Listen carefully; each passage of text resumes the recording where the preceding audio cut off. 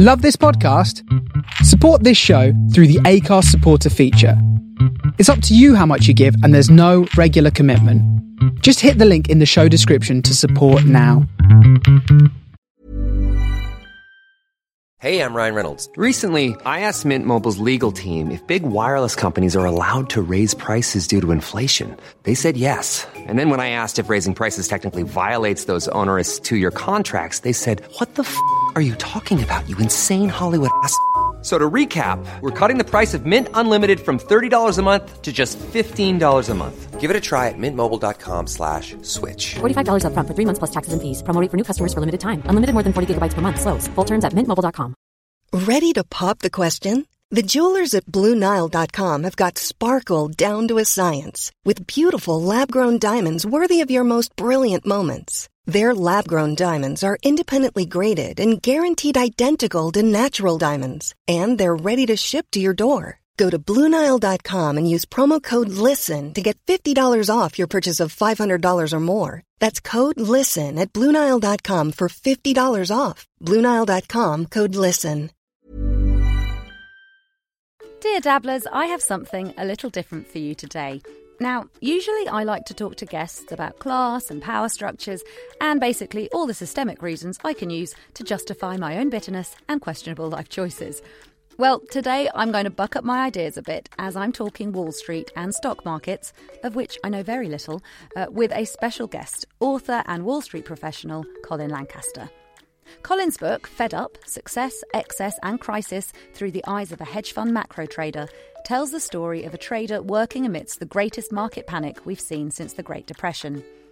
Fed Up is a novel in a similar vein to global bestsellers The Big Short, Liar's Poker, and of course Wolf of Wall Street, and it takes a bold, funny and honest look at the forces behind our markets and what led to the 2020 crash.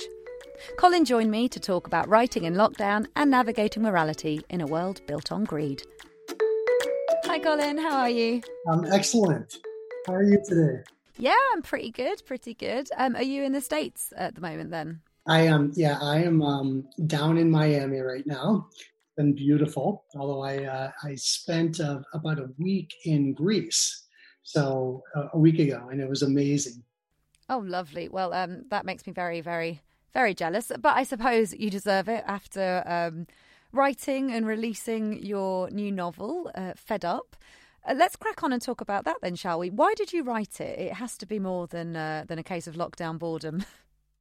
I have always been just an incredibly avid reader. I at any day, you'll see six books on my nightstand, and I'm kind of, just always consuming information. I love to read, but early in my careers, I was just getting started. I had read a book by Michael Lewis called Liar's Poker, and it was really influential on me. And he is a writer that I have a tremendous amount of respect for. And this was kind of me paying my own respects and a bit of a tip of the hat. And for someone like that, what I've always really admired is they're able to take a really complicated set of facts, but to position it in a way with this really entertaining cast of characters, and he makes things just incredibly readable. So you kind of don't even you learn so much in the process, and he makes it seem so easy. And I have always admired that. And as we got into the pandemic, I thought, boy, I've always wanted to do this, and here's this amazing opportunity, because to be able to write about the markets through the eyes of a global macro trader, which is what I know best, but to try to do it in a way that it really resonates with a whole magnitude of different types of people and different levels of sophistication. It was a really fun project. I mean, were you thinking of writing it before there was even a crash? Were you thinking about writing your experiences down and feeding that into a novel, or was it? What I was doing is I follow just a daily routine where I'll do some daily journaling. a lot of it is about the markets, what's happening in the markets, how I felt I responded, mistakes I might have made. But as we got into that March period, there was this incredible 3 weeks where the markets basically crashed. And I thought to myself, Colin, you have all this amazing content. Like, if you've ever wanted to do this, like, now is your chance, because you've been chronicling this in really, more of a diary type of format. So you already had it. It was already there. Yeah. Now, what became really challenging to me is I've always done that daily journaling. I've always written about markets. But what I hadn't done is to have to think about character development and how do you tell the story there? And that to me was what I really learned, because I'd never done that before. So it became the biggest challenge.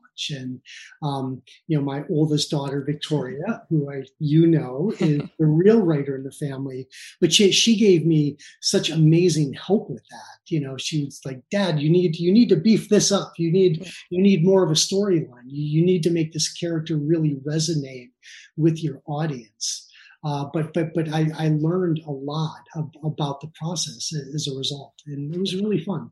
It's so great when you can demystify that process, isn't it, as well? I think we all think that writing is just some sort of magical thing that only a few people can do. And actually you break it down, you're like, no, it's character and plot and story. And but you had all the hard work done, which is just the remarkable part for so many of us. It's interesting, though, because the process of writing, I would say, is it's a little bit lonelier than I expected. In that, at the end of the day, it's kind of you and all of these words that you put down, and really kind of staying true to yourself and deciding, look, I want to be really authentic, and I want my readers to understand that.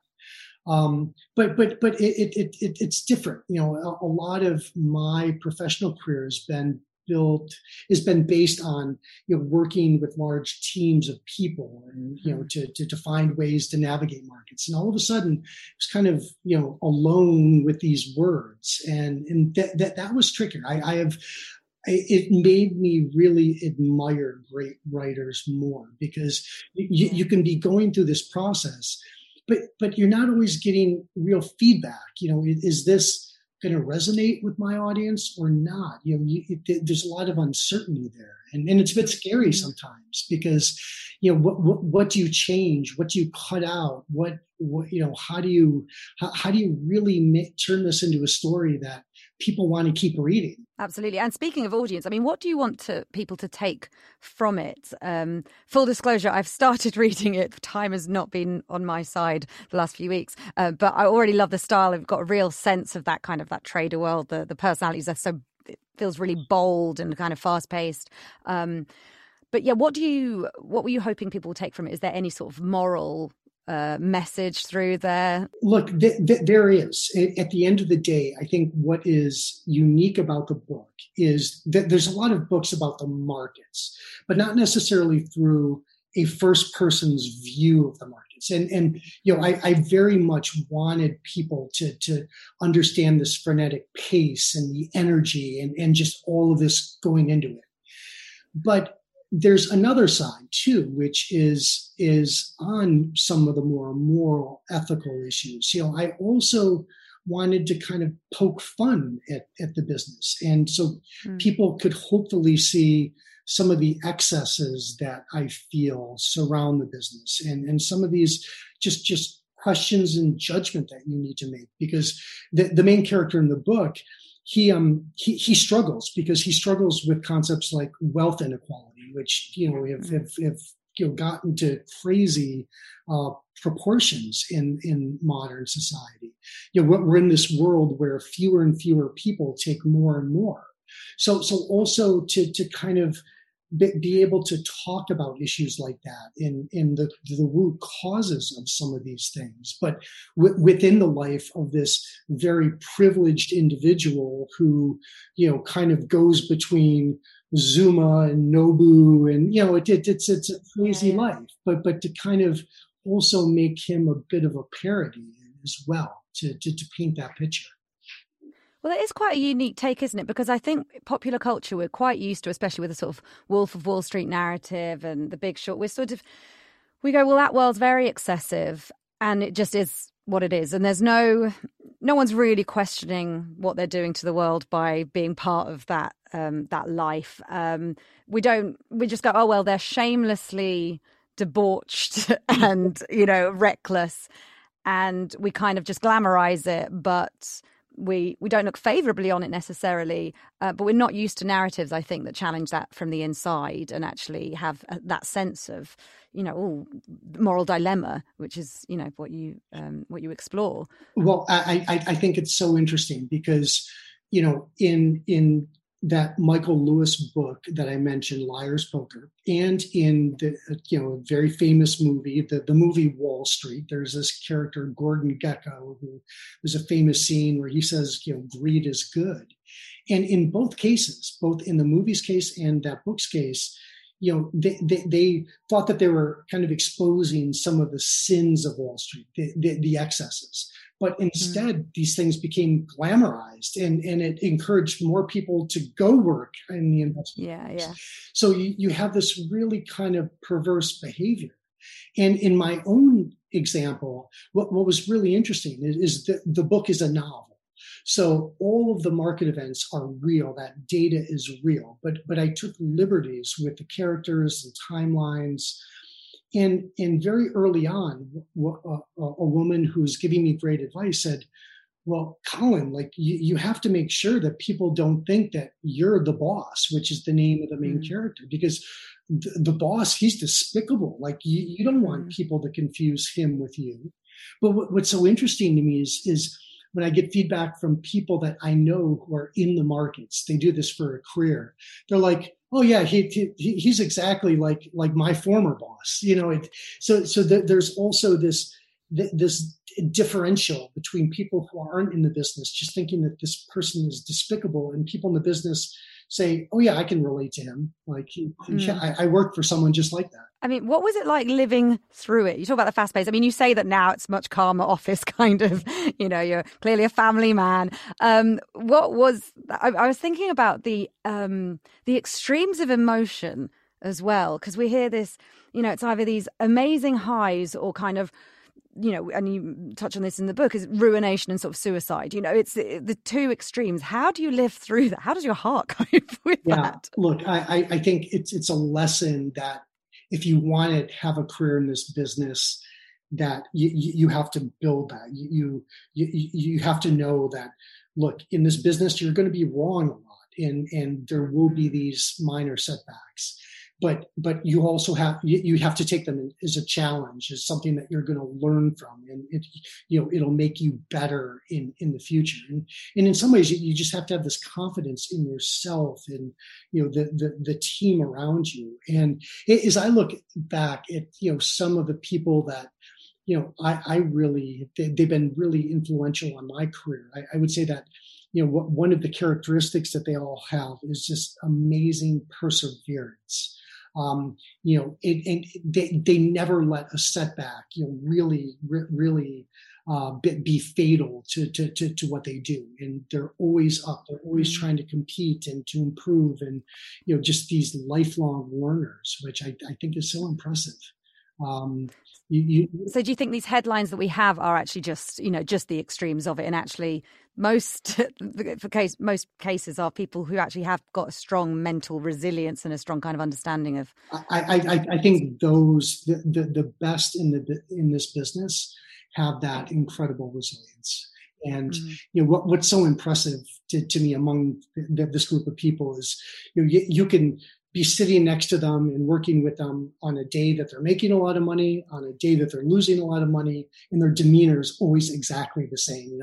They kind of like program themselves into these mini robots, where they follow their process. They're incredibly disciplined. They typically have their own routines that they follow on a daily basis. But it's all these things. And, in this business too, it's changed so much, and that people spend so much more time in looking after themselves and keeping themselves healthy, and really maintaining a state where they always have this exceptionally crisp decision making. They're always making good decisions. They're always putting themselves in the best position possible to do that. And just over my career, the amount of time that people spend meditating or doing yoga or these other things, it's really quite amazing. Mm-hmm. I mean, you talk about moral dilemmas of the, the internal world, faced with this, greed-based world, essentially. Money is the aim. But obviously, I want you to unpack that a little bit, because it can't be the only aim, right? It's no one can be solely motivated by money. There's something else going on there.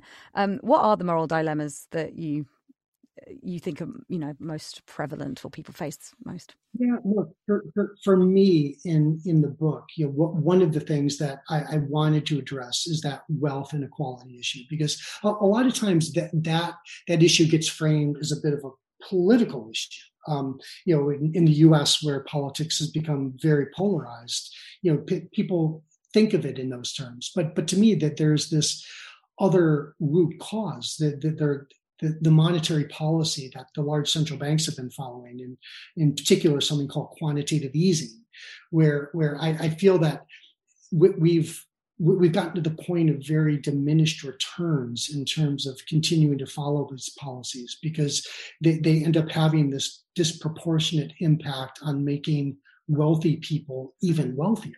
And to me, you need a really solid middle class. It's the working people that make society great, right? And people need to feel like they have opportunity, that they're not being somehow left behind.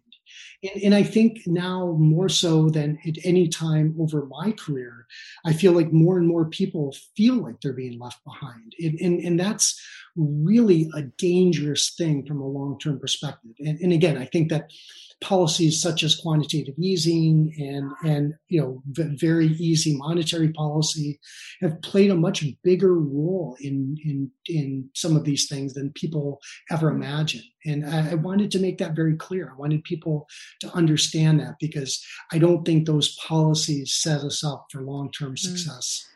When I think of the global markets, trading, all of this, I mean, I know so little about it, but I know it affects everything. And yet there's this whole disconnect. It's like this whole bubble for a load of people in this world. Yet how would you explain the relevance of it to your average Joe, someone who knows nothing? Me, for example. Talk to me like I'm 5. How is this world relevant to people going about their day-to-day lives? What do they need to know, and what impact can any normal person actually have on these systems, how it works? It almost feels like we're puppets. No, it does. It can very much make us feel like puppets. And some of these concepts are, at least on the face of things, seemingly very complex, right? So it's easy. I'll just shy away. I don't want to know or get involved in that, which I think is, the absolute wrong.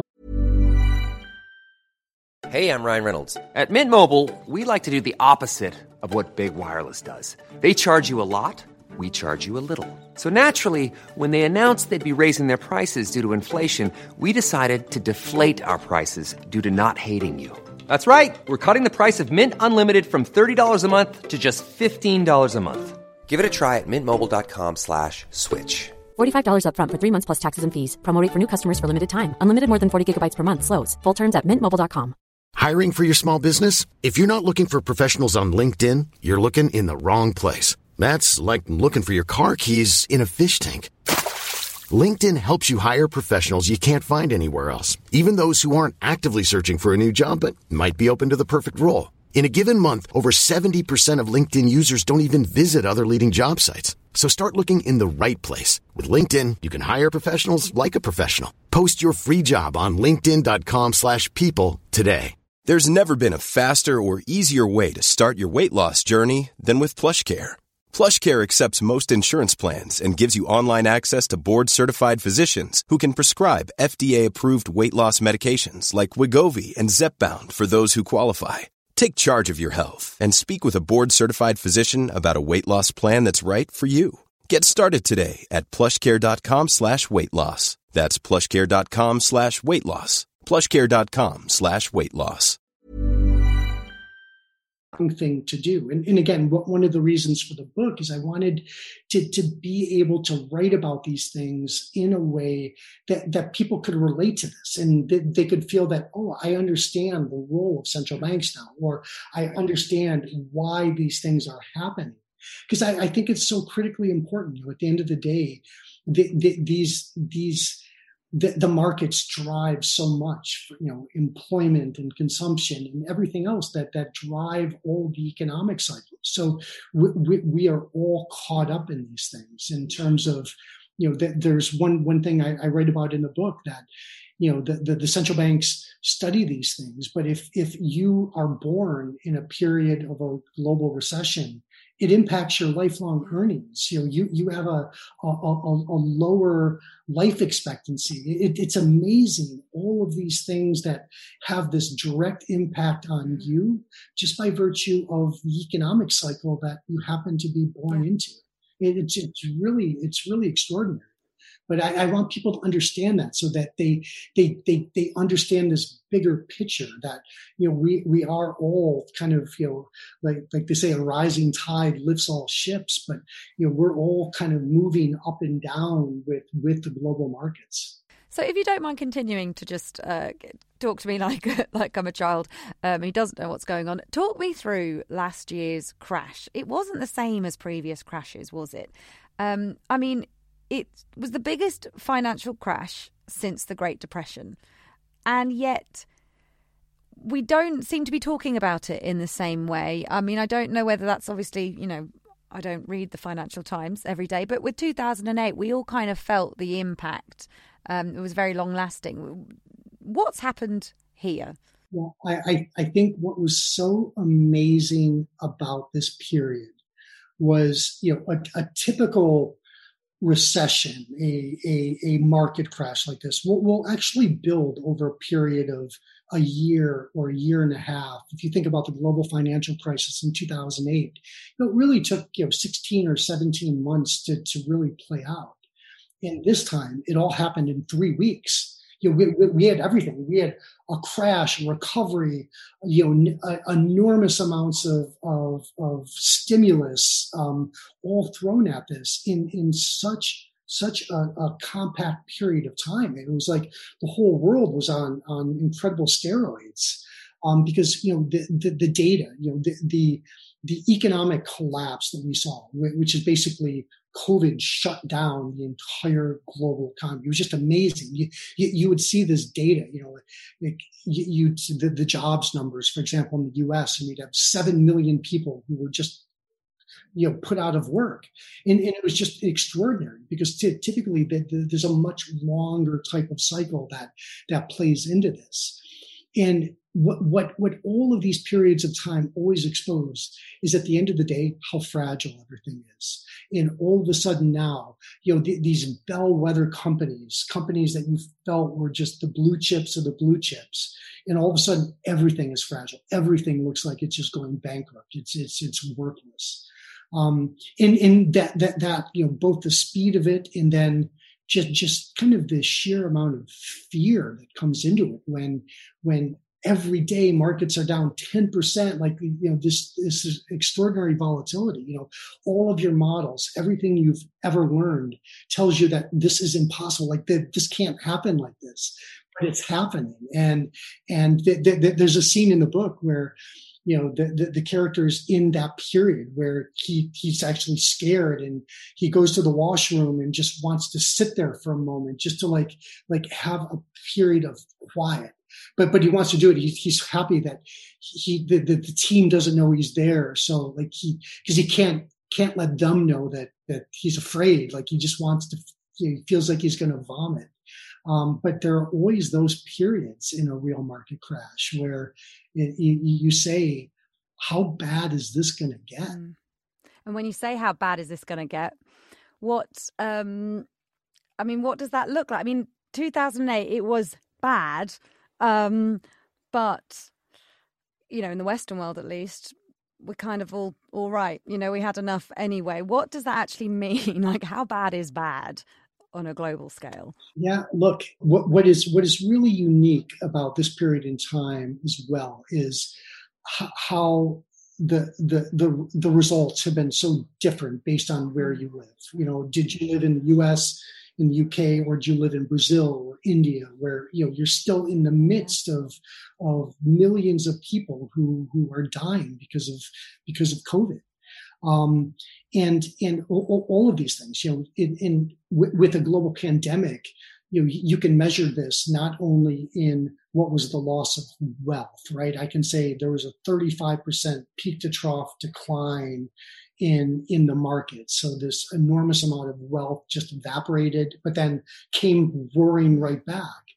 But this toll in terms of human lives lost in this, I don't think you can understate that, and how different your odds of success were based on just where you happened to be born and lived, and the ability to have vaccines, all of these things, tells you what kind of an unequal type of world that we continue to live in.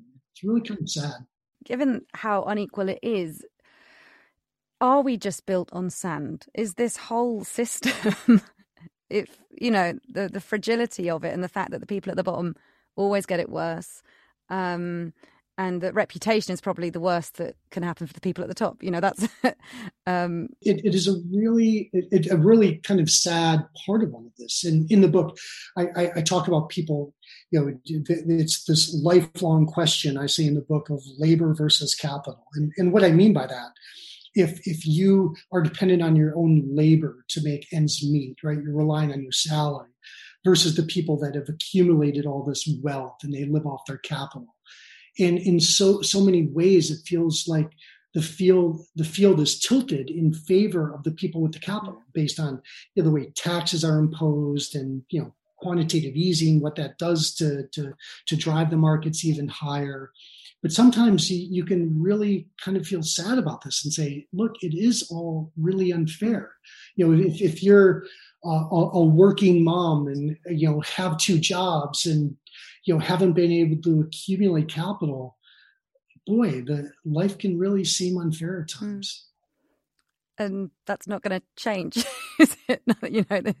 It's. I don't think so. Look. One of the things that we're seeing, at least in the U.S., with the new administration, with President Biden, is a focus again on the fiscal side of the equation in terms of trying to redistribute some wealth. But whether or not that'll be effective, we don't know. But the better part of my life, since really the 80s to today, the rules have really been in favor of those with the capital. So let's talk more about you. Your interests, how you write. You trained as a lawyer, right? I trained as a lawyer, yeah. What made you fall into this world, move into this world? My father was also a lawyer. I kind of felt that I would follow in his footsteps. What I didn't expect, though, is I was beginning to hear stories from some of my very close friends from university who had gone into the markets. And I thought, wow, that sounds amazing. I missed the boat. I really want to do this. And back to kind of this, how much I've always read. I started to read everything I could on the markets. I had to will myself into the business. And I was able to. So I was just incredibly fortunate because some of the early people that I worked with ended up being great mentors, and they gave me the opportunity to do that. But I do think that legal training really set me up well. It taught me how to solve problems, how to do great research, how to communicate very well. So it ended up giving me a lot of options, I would say, over the course of my career. But I was really lucky to get into the markets, because I feel like it's kind of the ultimate Rubik's Cube. It's the ultimate puzzle for us to be trying to figure out. And it's a great challenge. And I really enjoy what I do. I mean, I remember the guys that I went to university with in London, the ones that became traders, were just, that was all they cared about all day, every day. They knew every probability of every sort of card game, and they were just obsessed with markets and incredible brains. All went bald within 3 years of being a trader, of course, where you luckily kept all your hair. But I saw them within 3 years. I was like, wow, you have been working nonstop. It is something, and also something that I wanted to capture a bit of in the book, which is I do find sometimes that people who are in the markets, who for whatever reason tend to be exceptionally motivated by money. I do think that there can be patterns where, that these individuals can end up, I would say, underinvesting in their own personal relationships, in their families, in other things. So that there are consequences that, yeah, sure, you can want to be the master of the universe, this trader, but it's not always a great thing for family and friends. It's a dopamine addiction, really, underneath it all, isn't it? It is. That's exactly right. Speaking of family, you are in a very female family, 3 lovely daughters and a wife. What has that had any impact on your professional life? Do you think it's taught you diplomacy or patience? I think so, because in my household, I can always be outvoted. So I can find myself being wrong quite a lot. So I think it's good for that self-awareness and not getting too stubborn on beliefs. But no, I have amazing daughters. They're all incredibly accomplished themselves, and it's a really fun family. Yeah, I mean, from my little insight into it, it absolutely is. So very, very quickly, early on in the book, you mention buy the ticket, take the ride, Hunter S. Thompson quote. I mention it because my partner has a tattoo of Hunter S. Thompson with a ticket behind it. Amazing. Precisely because of that quote. He's a huge Hunter S. Thompson fan. What books do you like? Who are your favourite authors? I mean, you mentioned obviously you love Liar's Poker. That was a big influence for you. But what other books do you like reading? Fear and Loathing on the Campaign Trail is one of the books on my nightstand right now. I'm probably reading this for about the 4th time. Every time I go back through one of his famous works, I always find something new and just incredibly entertaining. But for me, I'll tend to kind of go down different rabbit holes where earlier in my life I pretty much only read nonfiction, and I read a lot more fiction now. But it really will depend. I'll get on a kick and want to read everything that William Burroughs ever did, or you'll go down these different paths. But I love it, and I'm always looking for that next book. It's one of my favorite things to ask people whenever I'm out. It's, well, what are you reading? Do you have any recommendations? Because I tend to have a pretty eclectic set of tastes. I just love different styles and reading about different things, and I really admire it. It's an art form, as a profession. People that really do this for a living. I don't think Michael Lewis has to worry about losing any market share to me based on what I've done. But people who are really great at this, I find that's amazing. And one of the things that I probably didn't appreciate as I was getting into this, but I just think it's so magical now to have this book that will be there forever now, right? You've created this art, and I think that for really great artists, it just be so just so rewarding to have that and feel that. It's a fabulous achievement, especially I imagine when you're in the writing process and everything feels rubbish and awful, and don't know how to write at all, and you're doubting yourself. But then to see the finished product and whatever happens, as you said, it's like that's always on your bookshelf. I think that's right. It's whatever happens. It's because you don't know how an audience is going to take at things.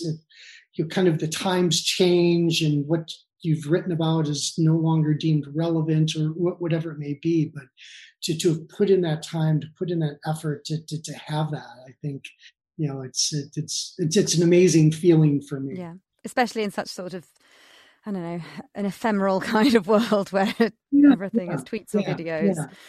Well, and in some ways, I really respect it because, I'm still learning a lot about, this new world of social media and all of these things. But, so many people kind of live their lives in 30 characters or less on Twitter. So to put a novel with 35,000 words and to have that resonate to people, I think is such an amazing accomplishment. Have you had a book launch properly for it? Or are you going to? We have. So obviously, when this was originally released, which is about 7 weeks ago now, all the bookstores were still closed, but we're very quietly making the rounds again. And for me, I've been so lucky because all of a sudden I feel like this book has really resonated in this niche of people who have an interest in markets. They want to learn more about it, and it's gotten this amazing traction, which I never expected. So it's been fun, and for me to get feedback from people that I knew 20 years ago or friends and family has been really fun. Well, I'm glad you're getting a good reaction to it. This has been so lovely, honestly. I apologise for my very, very basic questions about the market. I really enjoyed it. I started to learn when I was 18, 19. And then, in fact, I started reading Liar's Poker because my trader friend recommended it and I had no idea what was going on. But I will read again. Now my brain is hopefully slightly more developed and I'll, understand a bit more about the markets. I hope so. Well, make sure you send me feedback or any questions you have. Well, what I've read, I absolutely love so far. It's super, super fun and bold, and I like the character. I like that pace of it. It's just fun, sexy kind of writing. Thank you so much for your time. All the very best with how the book goes and everything. I'm sure more and more people will read it and love it. I've seen many good reviews already on Amazon, so I'm glad it's going down a storm. My pleasure. Thank you very much. Thank you so much, Colin. All the best. Bye. Bye-bye.